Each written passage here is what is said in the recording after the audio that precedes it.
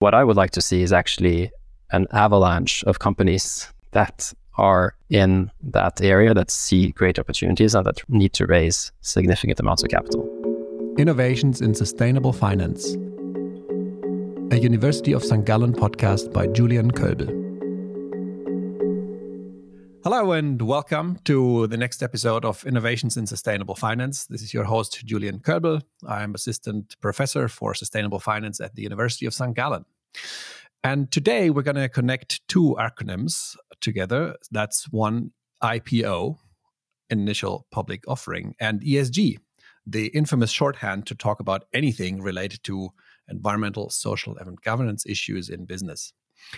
And to help me with that, I'm very happy to talk to Einar Ellefsen. Welcome to the show, Per. Thanks, Julian. It's great to have you. Per is CEO and founder of Amundsen IM, a European-focused investment firm that invests in equity, but really specializes in the primary market. That means fresh capital for companies. And I'm looking forward to talk about the role of ESG factors in this market, specifically from the angles of risk, investment performance, and impact. So I'm really happy to have you here, Per. To kick us off, you can introduce yourself and tell us a little bit about what you do. Of course, I'm really happy to be on the show as well. So I founded Amundsen Investment Management together with my partner and Chief Investment Officer, Gauthier Rousseau, 2 years ago. Gauthier and I had worked at the Norwegian Sovereign Wealth Fund, NBIM, for almost 10 years. There I was responsible for the global equity index portfolio. So the very large equity portfolio where the fund owns something like 9,000 companies. And Gauthier, he was responsible for the fund's equity capital market strategy. That is, he was responsible for all the investments in IPOs, so initial public offerings, as well as follow-on transactions. So when there's large offerings of shares in already listed companies. During our time there, we actually realized that there was a very strong need for investors who were prepared to engage actively in the IPO process. Because as you know, fund management, especially in Europe and the US, has evolved towards more passive management, more index, less active management, and there's basically less investors today who are ready to participate in the IPO process and give proper feedback. And that, it would seem, opens up an opportunity. So it's an opportunity for us, but it's a real challenge for the bankers and the companies that actually want to list, because you can't do an IPO by yourself. You actually need to have a number of interested investors. So this discussion should not be seen as an investment recommendation. We will be talking about a number of companies, but they're just examples of companies we have engaged with in the past, and they are not an investment recommendation. But we think that, IPOs play a fundamental role in actually allowing companies to come to the market and then raise capital at the market, right? It's actually one of the best avenues for a company over time to raise equity capital. And we think it's one of the most meaningful things you can actually do when you're in the public markets. Yes, and I think that's also where the interest in that topic comes from my side, because this is a situation where you're not just trading shares with other investors, and maybe through that trade you reveal information about the company, but it is actually about new capital that the companies typically want to deploy in new projects. They want to grow. So it's really about building stuff. Yep, definitely. Right. Maybe it would be good if you can walk us through the process of an IPO participation, so just that we know how that proceeds. Yeah, absolutely. So the IPO of a company has basically three main phases. There's a first preparation phase where the company has to go through with its bankers, its lawyers, other advisors, auditors, etc., to really make the company IPO ready. This phase can take a year, take 6 months, but the company basically needs to prepare its accounts, its reporting, ensure it has the strategy well anchored to give a coherent equity story to investors when they actually start talking to them for the IPO. Could I just interrupt you for a second on this notion of equity story? I've heard it a few times. What do you guys mean when you say equity story? Yeah, it's a jargon term, right? It's basically just the business model of the company and how the company plans to create value over time. It's very simple. And it depends on the company, because some companies it will be, very steady, low growth, but maybe they have some high margins. Some companies, it's about internationalization and really growing quite aggressively. So it's really what determines how the company is going to look 5 years down the line when the IPO is over and the company has played out its strategy. But it seems also to be a way to refer to a convincing tagline why you want to participate in this IPO. That's what it boils down to, I think. It's for investors, yes. I mean, it's important to know why they should participate, but it's actually even more important to know why the company is looking to do an IPO. Because in some cases, it's, as you're saying, a very important point for the company to raise additional capital in order to finance a growth project, maybe raise some more debt, make some acquisitions. There's all different reasons for raising money. But in some cases, it's really just an exit by a private equity owner. So then you have to ask, why should this company be listed and why should it not sort of stay in private hands? Or it's a family who wants to list their company. They've been owners for 100 years and they decide to list the company. So it's the equity story is about the company, but what investors actually try to figure out is why the company is doing an IPO. Very interesting. I think here I learned something. So I was interrupting you. After the first phase, what do we have next? Yeah, so just to finish up on the first phase, during the first phase, there is a certain involvement of investors, but a select group of investors, because the company and its bankers really need to get feedback on, as I said, this equity story, the planned valuation, and we'll talk a bit more about it. It's ESG credentials before they actually launch the IPO process. So that's typically when we get involved. But then once all this is ready, the company decides to move ahead. Then comes the second stage, the roadshow. So this usually lasts 3 to 4 weeks. And during that period, the company goes out and engages with a wide panel of investors, thanks to its banks, and is trying to convince, again, the wider investment community to invest in the IPO. Then the last phase, of course, is the pricing of the IPO, the listing. But then actually the most important phase to me is the evolution post-IPO. What happens to the company once it has actually become listed? It's moved over this milestone, but it actually needs to start delivering on its promises, right? Mm-hmm. So and on our side, we enter the process. We're not advisors, we're active investors, but we really look at a lot of these IPOs because we consider that to be one of the most interesting stages to engage with the company and learn more before the company lists. So we do our research on the company as early as possible, and we provide very active feedback to the banks, the management, and the sellers during the whole process. What we think about the company's business model, how we think it should be valued, and if we would be interested in investing or not. Great. So we have equity story, roadshow, listing, and then after IPO, trading, perhaps as 4 phases. And you're telling us you get in early. And you already mentioned ESG as a keyword in the first phase, I think. So in general, why do you look at ESG factors in your investment process? Yeah, so ESG factors are interesting because they historically haven't been very prominent in the IPO space. But I'll borrow the words of Alex Edmond. ESG is both extremely important and nothing special, right? In a way, it's nothing new. We consider it to be an integral part of company analysis, and it's something at the Norwegian Sovereign Wealth Fund, for example, the portfolio managers have been engaging in for a very long time. But that we consider this to be part of sort of how we gain comfort with the company as we go through the process. And that's also why we don't outsource ESG work to a rating provider or even an internal ESG analysis department. We do the work ourselves, right? The thing is, when you are a public market investor, you don't receive so much detail. You receive a lot of information from companies, but you don't really receive that much detail about what the company is actually doing. You have annual reports, you have prospectus, etc. But as an investor, we really need to ascertain the quality of the companies we invest in and figure out if that company actually warrants a premium or a discount to its already listed peers. And having a better handle on the ESG risks that we can get information on through the process is really helpful in terms of ascertaining the business in that way.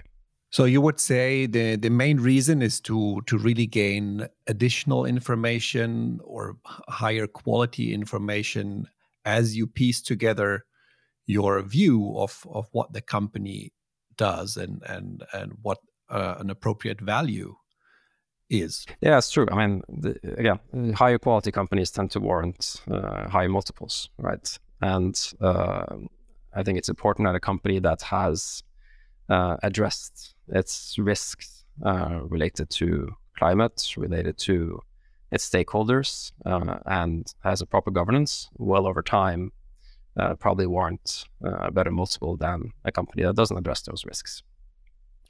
And that brings me to the other aspect of the ESG importance in the investment processes.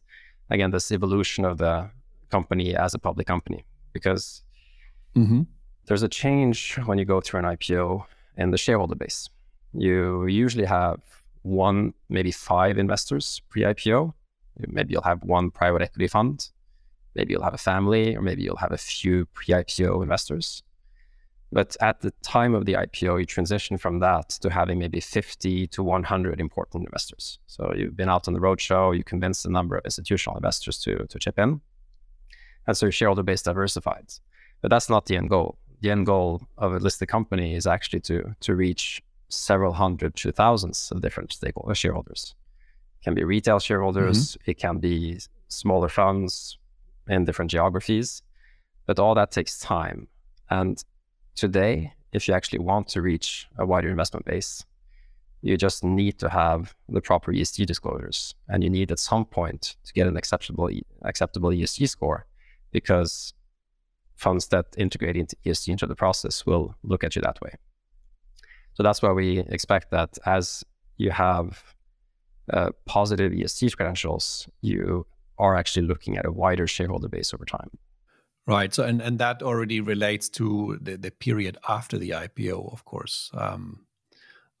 So let's sort of tease apart these various reasons why you might look at ESG factors during the process leading up to the IPO. So the first, perhaps we could call the risk side, and you already mentioned it. Maybe you can give us an example where sort of an ESG related insight perhaps led you to stay away from an IPO or was an important factor in your decision. Yeah. I mean, the challenge we have today, to be honest, is that there's just often not enough ESG disclosure, even though we think it's important and we push the companies to disclose as much as possible. There's actually very little. So you can have a prospectus for an IPO of more than 300 pages, but actually no mention of any significant ESG information on the way. So it does make it quite difficult as an investor. And of course, these are private companies at that point. So they have to disclose very little at all. Yeah, it's true. Is that correct? It's a big transition. I mean, and it depends a bit on the ownership, but definitely a company that's been in private hands will just have had less requirements for disclosure. It's changing because with the European regulation, for example, even private companies will have to disclose quite a lot. But it's not something that's been common until now. So we do see a bit of difference, but depending on the owners. So, for example, some private equity funds, I'll take EQT for an example, which is a Swedish private equity fund manager, have been very early in ESG work because on their side as well, they need to disclose to their investors and help the companies they have in their portfolio progress. So, for example, EQT listed a company called Azelis in September 2021. It's a Belgian-listed specialty chemicals distributor. But they came to the IPO with a sustainability report for 2020 already published, so 6 weeks before the IPO. And they didn't come with a sort of a recognized public markets ESG score, but they did have a rating from EcoVadis that does ratings of private companies, mostly for supply chain uses. But that was quite helpful, I think, to investors. So again, there's a difference between owners, and I think it's going to evolve over time. But right now, there's just not so much disclosure. In the case of Azelis, did that sustainability report then help you to understand what the risks are and to what extent they're mitigated? Yes. The sustainability report actually gave quite a lot of detail about what they considered to be the main risks in their business, and how they addressed it. There's an interesting stylized fact in the financial academic literature, which is that IPOs are systematically underpriced. So the returns in the first day after listing is on average positive. And there are several explanations, but one very popular one is about sort of informed and uninformed investors, that there are some investors who really know the true value of the business. And then there's lots of tag-along investors who don't really, but they still participate.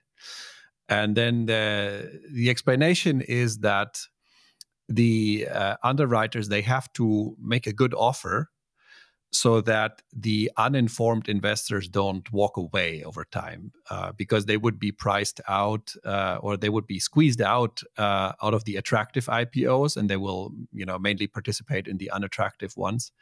So there's this theory that you need to sort of make a good offer for an IPO, and that informed investors actually have a big advantage here. And I'm curious how, that's sort of a long-established academic finding. Do you see that in your practice? And it seems that, having more information and hopefully superior information by looking at some ESG issues selectively, of course, would really add value in that case. Yes, that's definitely something we subscribe to. You can think about it like this. First of all, the market is for IPOs is not closed, in the sense that the company and its selling shareholder are actually willing to give something away because they want to get listed. Being listed is something that the company would want to do, because then they can raise additional capital after it, right? And there's definitely a challenge in that if you suppose that the market of investors becomes completely passive and you just have, as you said, uninformed investors participating in IPOs, then you could actually end up having companies that do nothing that IPO and attract investors, right? But the moment you have informed investors to step in, then it starts becoming a bit skewed, where the informed investors will actually participate in the IPOs of the companies that have a proper business model, equity story, as we talked about. And the uninformed will not necessarily participate and get allocations in those. On the ESG side, I'll take it the other way around. Actually, I think it's a challenge, because the IPO the IPO investments are, in a sense, a bit competitive. You want to secure an allocation, right? Because, as you're saying, the IPOs tend to go up. Now, the challenge is there's different ways of securing allocations, but to us, the most important is to show the company and its bankers that we're serious investors and that we understand what the company is doing, and actually provide significant input into the process, so we add value to the process. But of course, when we ask about further disclosure of ESG factors, etc., some investors are a bit worried about doing that, because they think that then they will exclude themselves from the IPO. They won't actually get any allocation. So there is actually a challenge there. To us, this ESG feedback is just part of the process. We want the company to become well established and have a successful life as a public company. So that's also why we give that feedback during the process. And it may also be that there's a degree of finding a partner in the capital market, right? During the process of the IPO, you can, together with your underwriter, to some extent, shape your investor base. and there might be companies who want an allocation to, let's say, ESG investors, and other companies maybe don't. How do you see that? I think it's actually the only time when a company can shape its investor base, which is also why it's given quite a lot of importance. And typically companies want to have investors who they feel will understand the company and are not there as I said, momentum investors, and will just walk away right after it. And the reason being that it ties back to what I said about the broadening of the investor base. When you are a newly listed company, you're still quite vulnerable, even though you had a successful IPO, because it's over time, you're basically establishing trust with the market, right? And one of the most important parts about an IPO for a company is to actually deliver on what they were saying during the IPO process, when they publish their first results, when they meet with investors again. And that takes time. And when you do that over time, you build trust and you build up your investor base. Of course, for us, we participate in the IPO, we stick around after. And for example, if a company comes back 6 months to a year later and needs to raise additional capital, well, we're already very comfortable with the case. We know exactly what they need to raise, and we had thought about it at the time of the IPO, and we're ready to engage again. But I mean, this is it's always a challenge for companies to build that track record. And one of the sort of historical ways to do it was, again, financial results, company size and liquidity, which then allowed you to enter indices and become a more widely held company. I think today you actually need to think about how you're going to be positioned with respect to ESG funds as well, because they will be an important owner over time.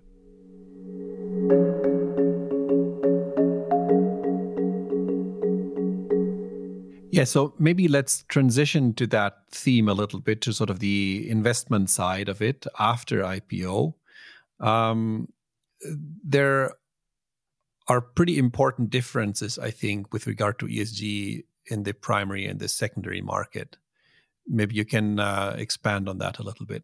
Yeah, I mean, the companies in the private markets definitely have had less things that they need to disclose historically. And when they come to the public markets, they have generally not been very well prepared. So we looked at all the IPOs from 2021 and 2022. And the truth is, there's only a handful of companies during that period in Europe that actually came to the IPO with a satisfying degree of ESG disclosure. So there's a lot that needs to be done. And here you mean satisfying for you, or more satisfying for the market? Satisfying for any ESG and any investor who would want to do a proper ESG analysis on their side. So right, we will do it, but of course we know that some of the larger asset managers, they have ESG analysis departments, and they can definitely do work on a company, but if there's no disclosure, there's just nothing to do. So ideally, you want to have sufficient disclosure that MSCI or Sustainalytics or ISS or S&P could actually make a score out of it. Now, maybe they won't do it at IPO, but they will be able to do it as soon as possible afterwards. So the best in class companies we see now actually start publishing their ESG report or sustainability report when they're starting to think about an IPO. So for example, you take Visma in Norway, which is a privately owned software company. They have stated that they intend to list in 2023 or 2024. And they've also published sustainability reports for 21 and 22. And they're continuing to do that. And you have as much disclosure as any public company would have. Yeah, I think that seems to be an interesting bit. The first time getting rated by a major ESG rater, because I imagine there will be a lot of funds that simply look at these ratings to understand where they would invest and where they wouldn't. So if there's a company, a new company that isn't rated yet, they might stay away. And then it will be interesting to have a prediction of how the rating will come out once it happens. And that's, I suppose that can be very interesting for you if you sort of know, okay, this company is going to be best in class once they get rated. So it will end up in lots of ESG fund portfolios. So it's good to stay in. Yeah, definitely. Your research is very interesting in that regard, because basically what you are showing, right, is that the improvement of a company's ESG score is leading to inflows from ESG funds. And in the market, it's clearly the case that most ESG funds are big users of scores, right? Because that's a way to document and sort of create a framework for your ESG selection process. But I'll take a parallel to my previous job, was running the index portfolio. Historically, you had an IPO. If the company is of a sufficient size and sufficient liquidity, regardless of what it does, it would typically get included in an equity index such as MSCI or FTSE, maybe 9 to 12 months after the IPO. And that drives investment flows from passive funds. And it definitely helps in terms of future liquidity and also investment performance. To me today, you need to couple that actually with the ESG score. And the ESG score takes a bit more time. It takes maybe 12 to 18 months to get it. But that's also a big driver for a broadening of the investor base and returns, right? Yeah, you're right. We have a current, I should say it's a working paper where we show that ESG fund flows respond to rating changes. And it's also in the current version just for the US market. So maybe that's important to highlight. But you would know better whether you see the same thing in Europe as well. I think it's a global phenomenon, and I'll give one example here. Verallia is a glass packaging producer, French company, but with global operations. And so they produce glass bottles for wine, for juices, for jars, for other foods, etc. And they listed in 2019. The company was historically a part of the French conglomerate Saint-Gobain, which is a glass specialist in general, but then went through a period of private equity ownership with Apollo. But when they listed in 2019, ESG was already on the radar of a lot of funds, but there wasn't so much focus on disclosure. And if you look at Verallia's prospectus and its annual reports from those years, they really didn't publish anything about it. It was not an ESG story at all. But we actually invested in that IPO, and we reinvested after in multiple blocks where Apollo sold down. And our thinking about it was more the recycling aspect, right? The company, actually glass packaging is better than plastic packaging for a lot of things, and because you can recycle. And even though they're a heavy energy user, they had a big strategy in terms of recycling. So about a year and a half after listing in January 2021, the company actually published a very ambitious ESG strategy, something they hadn't done before. And there they highlighted all these points and set very ambitious targets in terms of emission reductions and in terms of recycling compared to what they had been doing before. And I think that helped a lot in terms of broadening the appeal of the stock, because you definitely see today that it's part of a number of Article 9 funds, so impact funds.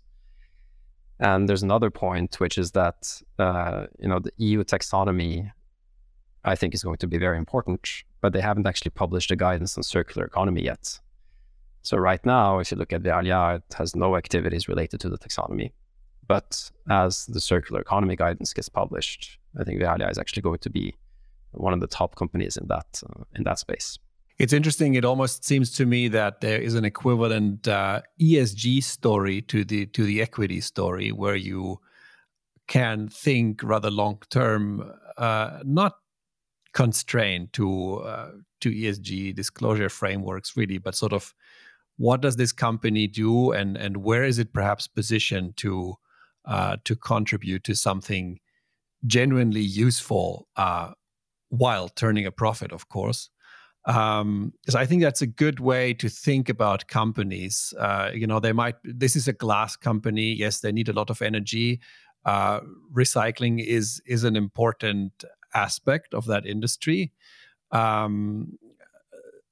might be something else. I don't know how they pay their employees, for example. That is also something that you might want to look at, of course. But I think the real leverage they have is probably on that front. So I like it to think about companies in that sort of in that ESG story way. And I think the taxonomy is very important here because the goal of the taxonomy, of course, is directing capital flows, right, towards what you're saying, industries that have a positive impact on the climate.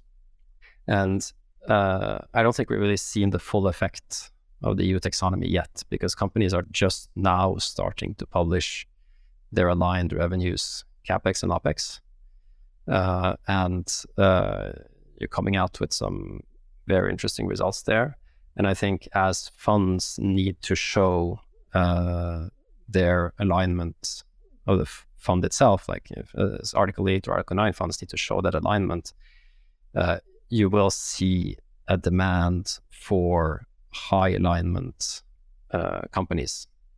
And these companies, again, this is something we look at the time of the IPO, they're actually quite active in the IPO space.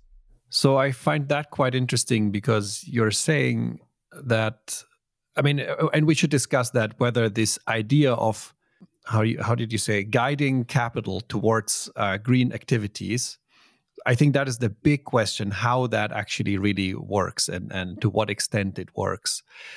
But one interesting aspect you just mentioned is that you're looking at that already even before the taxonomy is fully in place. So it's a bit of a, you think this is where it's going.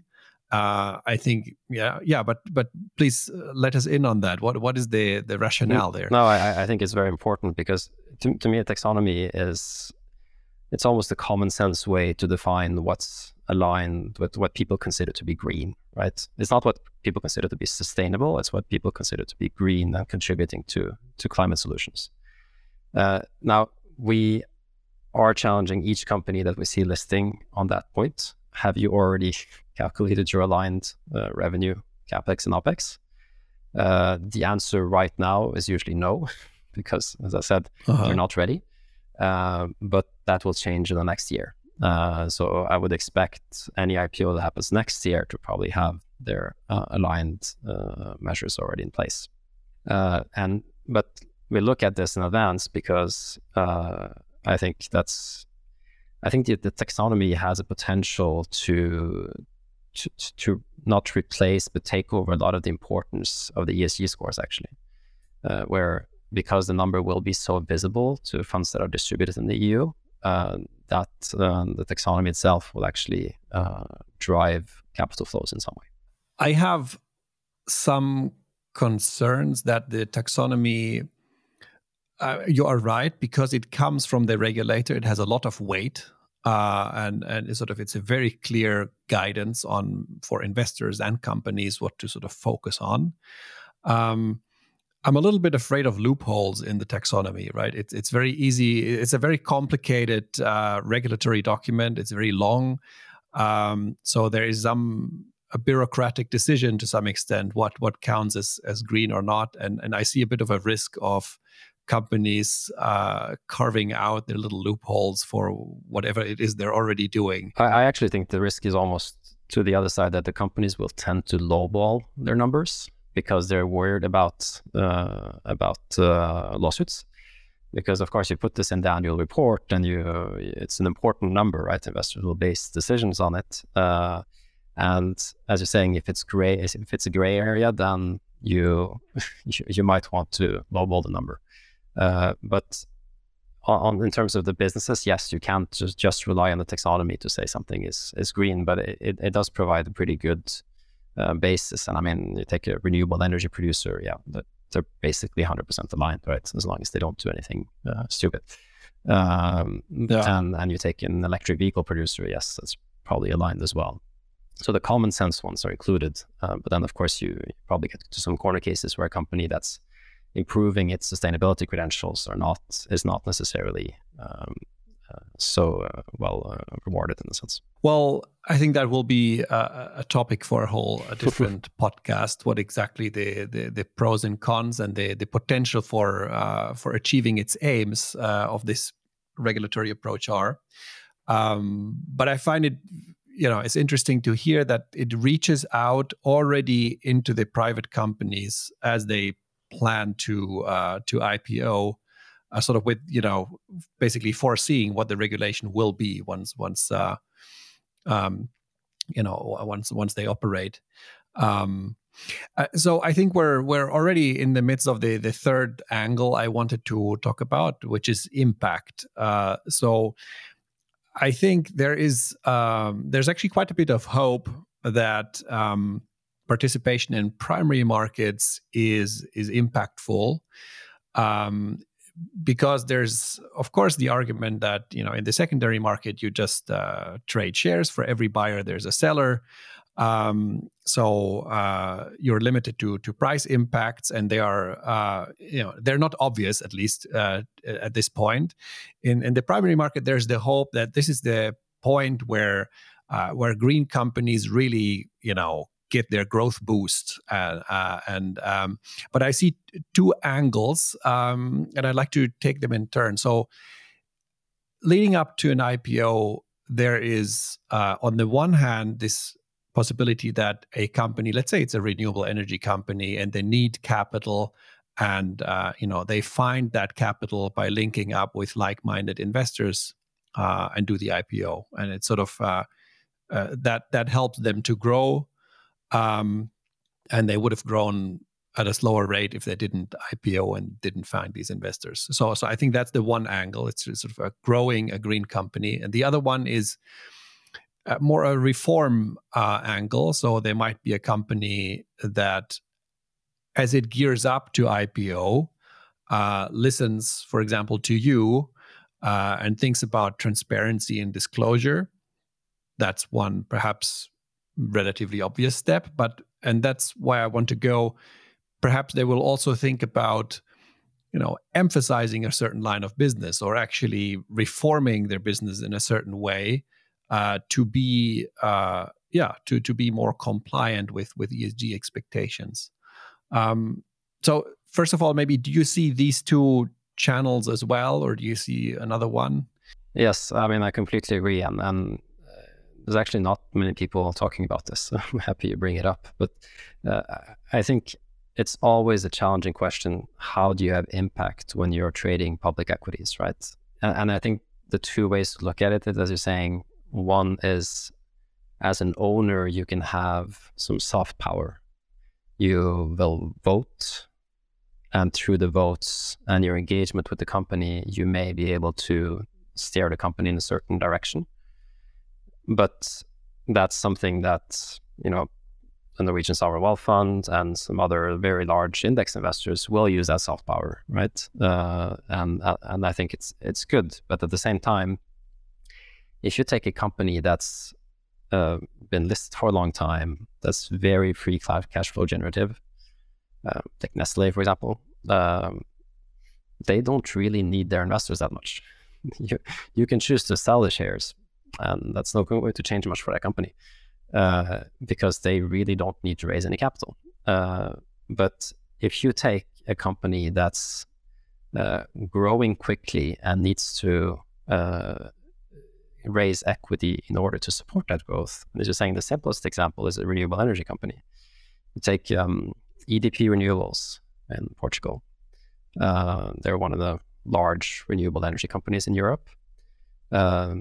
They raised $1 billion 2 months ago in order to support their growth. And it's very important for them because they use that equity capital to put into projects, and they raise additional debt supported by that equity capital. So it actually multiplies quite a lot. And there that has very direct impact in terms of deploying more. So we've been contacted a lot by bankers, by companies that are operating in the energy transition space, because these companies have a huge growth avenue in front of them. They have a lot of capital expenditure that they need to fund, and the public markets are actually the best way for them to raise that money. If you talk to a venture capitalist, they love the idea of investing in green, but they don't love the idea of investing in CapEx. They want to invest in software or asset-light businesses, right? Private equity and especially infrastructure funds have a very important role to play, so there's nothing to be said there. But public markets are a great way for a company to raise equity in order to support development of a product that's already been researched and is ready to be deployed. So one example, I have a lot, but one example is a French small cap company called Waga Energy that listed in September 2021. It's a company that was founded about 10 years ago by former Air Liquide engineers. And they have produced a technology that allows you to extract landfill gas from landfills and convert it to renewable natural gas. So natural gas that you can stick straight into the pipeline. And this avoids methane leaks from the landfills, and it can be exploited basically as a source of gas going forward. And this company typically, it had already raised quite a lot of money privately, but they were at the cusp of significant growth because they had deployed 10 sites already. They are looking to deploy 100. So they needed to raise a lot of capital, and they raised about 100 million euros back in 2021 in order to develop globally their business. So direct impact, and this is something we really like because first of all, it's where the where the proceeds from the IPO are going. They're going straight into projects, and the companies also have just a huge growth avenue in front of them. So it's very productive capital in a sense. Yes, I think that is a really good point. The first example you mentioned, 2 billion euros equity for a company that essentially builds renewable energy infrastructure is already a lot, and that will be leveraged again by debt. So it's simply a big ticket in terms of financing renewable energy infrastructure. And in terms of the speed as well, you have to remember that EDPR raised $1 billion overnight. That took them about 2 hours to get that done. And do you think that has to do with sort of the ESG story of it? So let me ask it this way: if you had, a bit of the skeptic's retort could be, well, if it's a good company based on the valuation and the track record and the management team, they would anyways raise that capital. But if you had sort of, hypothetically that company compared to a similar kind of real assets heavy company that doesn't have this renewable energy story to it, it's just something more mundane.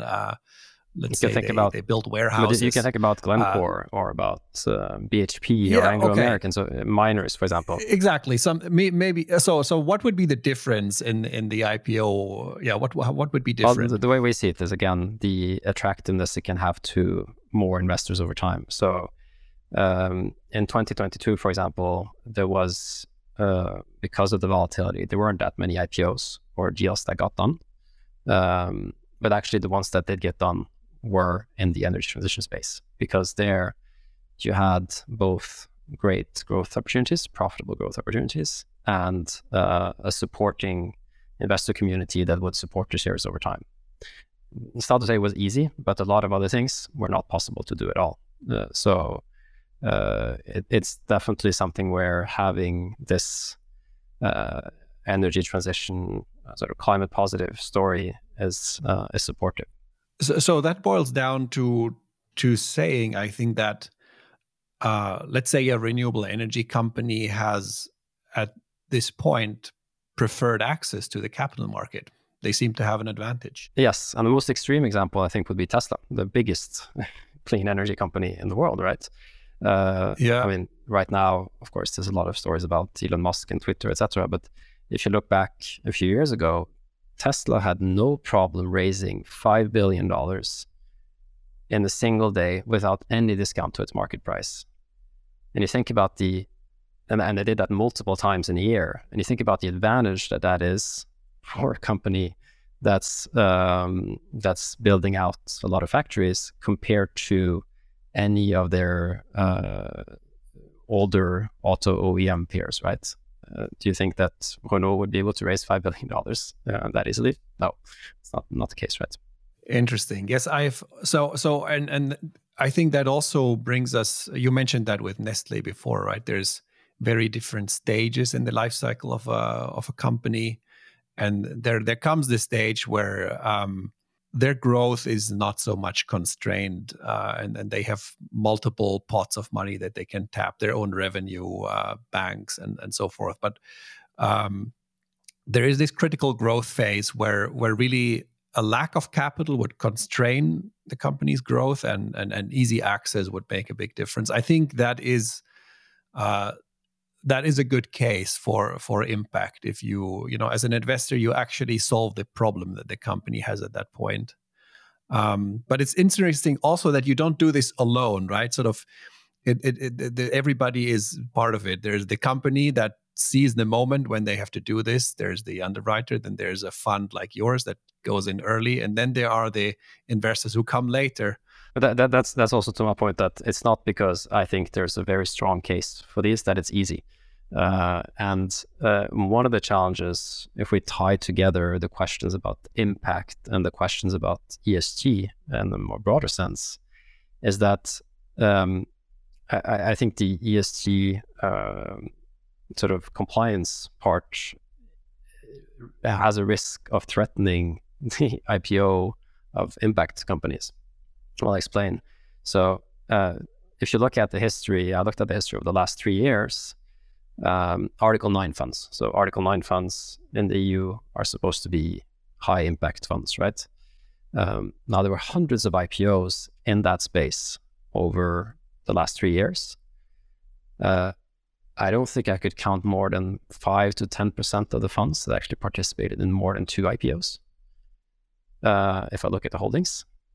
And that, to me, is a challenge. They will definitely come in later when the company is listed and, as I said, starts publishing its ESG report and starts coming on people's radars. But impact funds are typically not set up to do the work around an IPO, which is why we're dependent on sort of us and other people taking an active part in this IPO process and ensuring that the IPO gets done such that the company becomes listed and then can actually broaden the shareholder base afterwards. Well, I think that even betters the case for the impact of those funds that facilitate the IPO. I mean, another solution, of course, would be that most Article 9 funds simply do participate immediately when they see a good green company on the horizon. But in the absence of that, right, I think it's always a good way to think about the world without what you're doing and with what you're doing. And of course, the stronger the competition is, the less your own personal action maybe matters. But if there's less competition, if there's, as you said in the beginning, there tends to be a lack of funds that participate in IPOs rather than an abundance.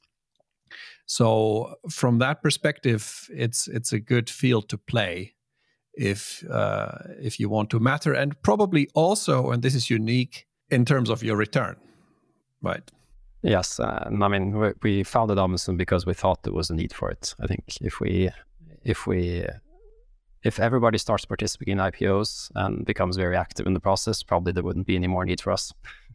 But it's almost it would be very good, but at the same time, that's not the basis of our business, right?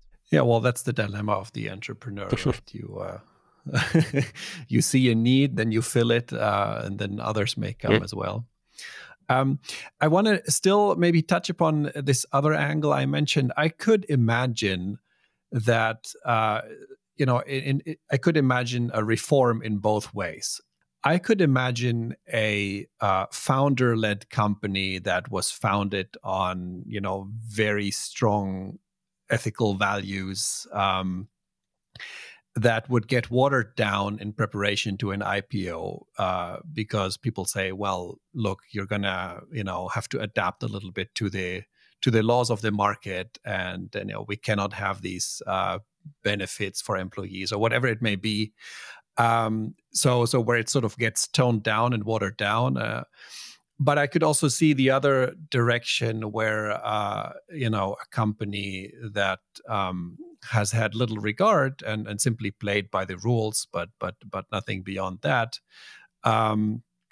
for environmental issues, let's say, gets informed that this is actually something they have to first be able to speak about, and then perhaps as they start speaking about it, also change some of the things, how they operate. Have you seen both of these directions? So the first one, I think, would be more a US approach, right? Where there's still a lot of debate about is it stakeholder or shareholder capitalism, and they can't seem to figure it out. So if Ben and Jerry's did an IPO in the US... But, there's actually quite a lot of examples of companies who have strong values that do IPOs in the US. I'm just saying that you could see some changes to that over time. But on the European side, it's definitely more of your second point. We have clearly seen attempts at what you're saying, where the company understands quite late in the process that they need to have some ambitions in terms of sustainability.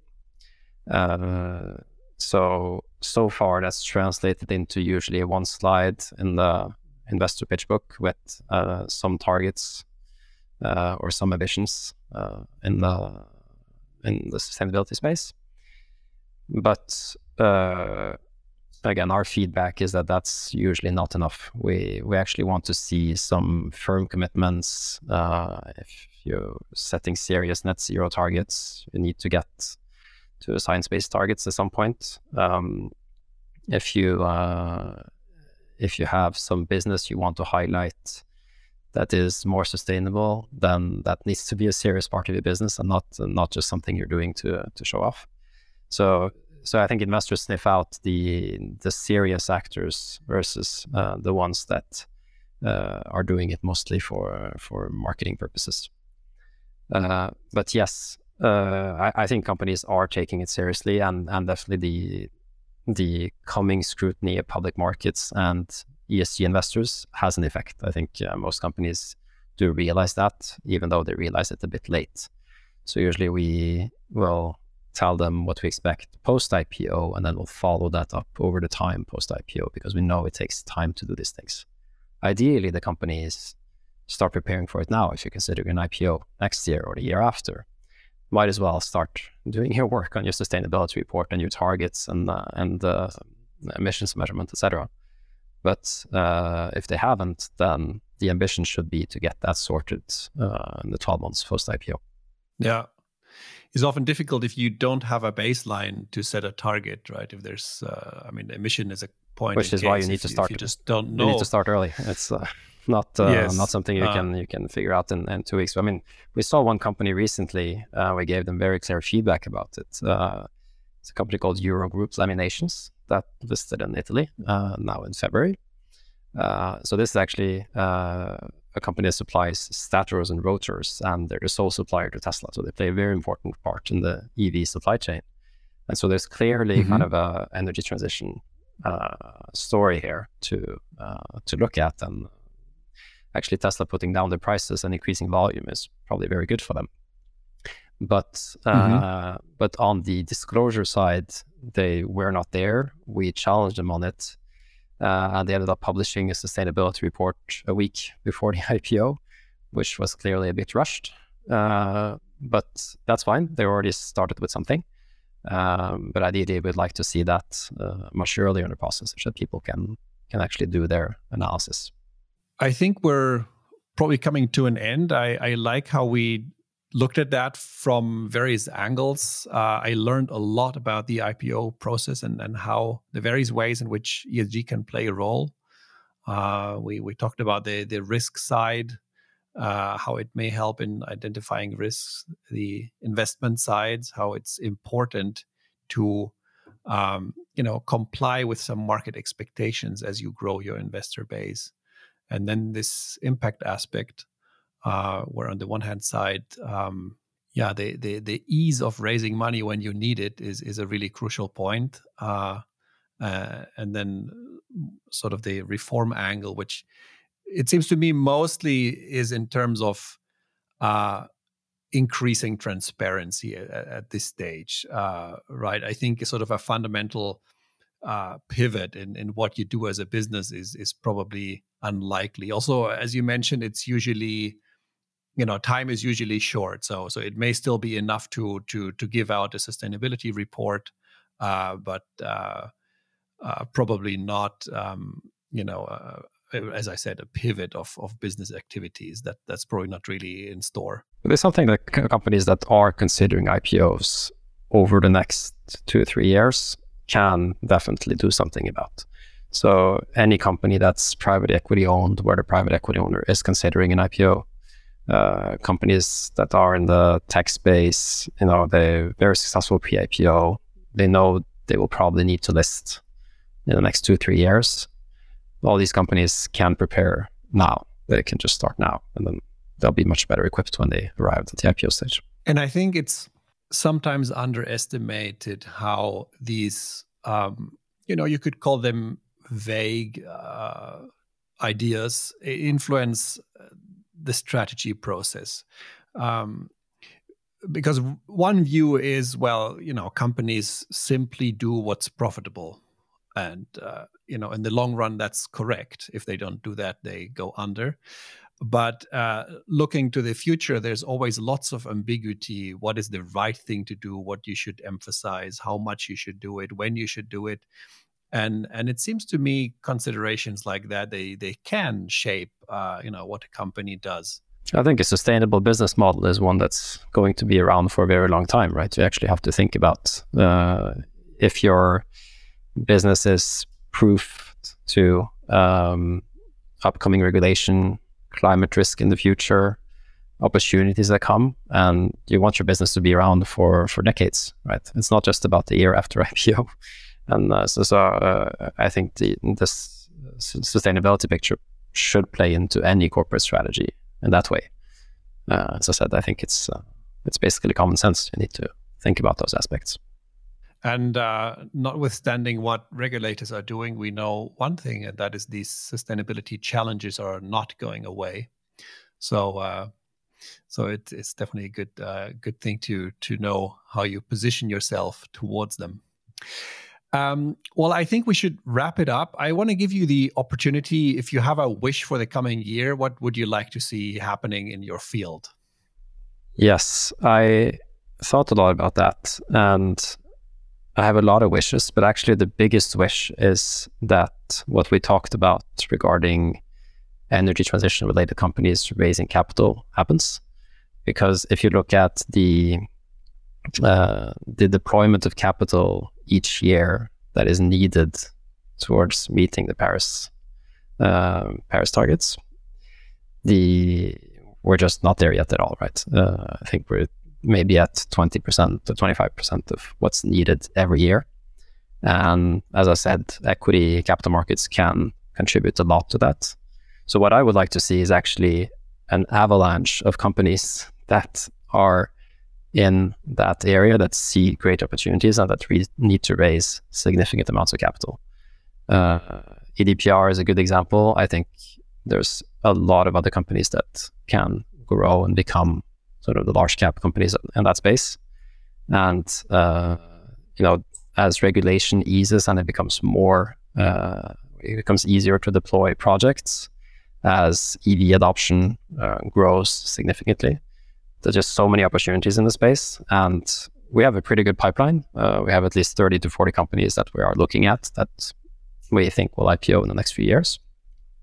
But I'd like to see that grow 2 or 3-fold, right? And That's my biggest wish. Fantastic wish. I can only concur.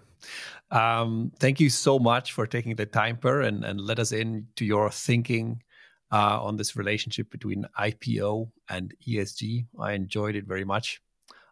Thank you so much. Thank you very much, Julian. So for those of our listeners who would like to learn more about the IPO process, we also launched a podcast called IPO Stories, where we interview different stakeholders about their experience with the IPO. Innovations in Sustainable Finance, a University of St. Gallen podcast by Julian Kölbel.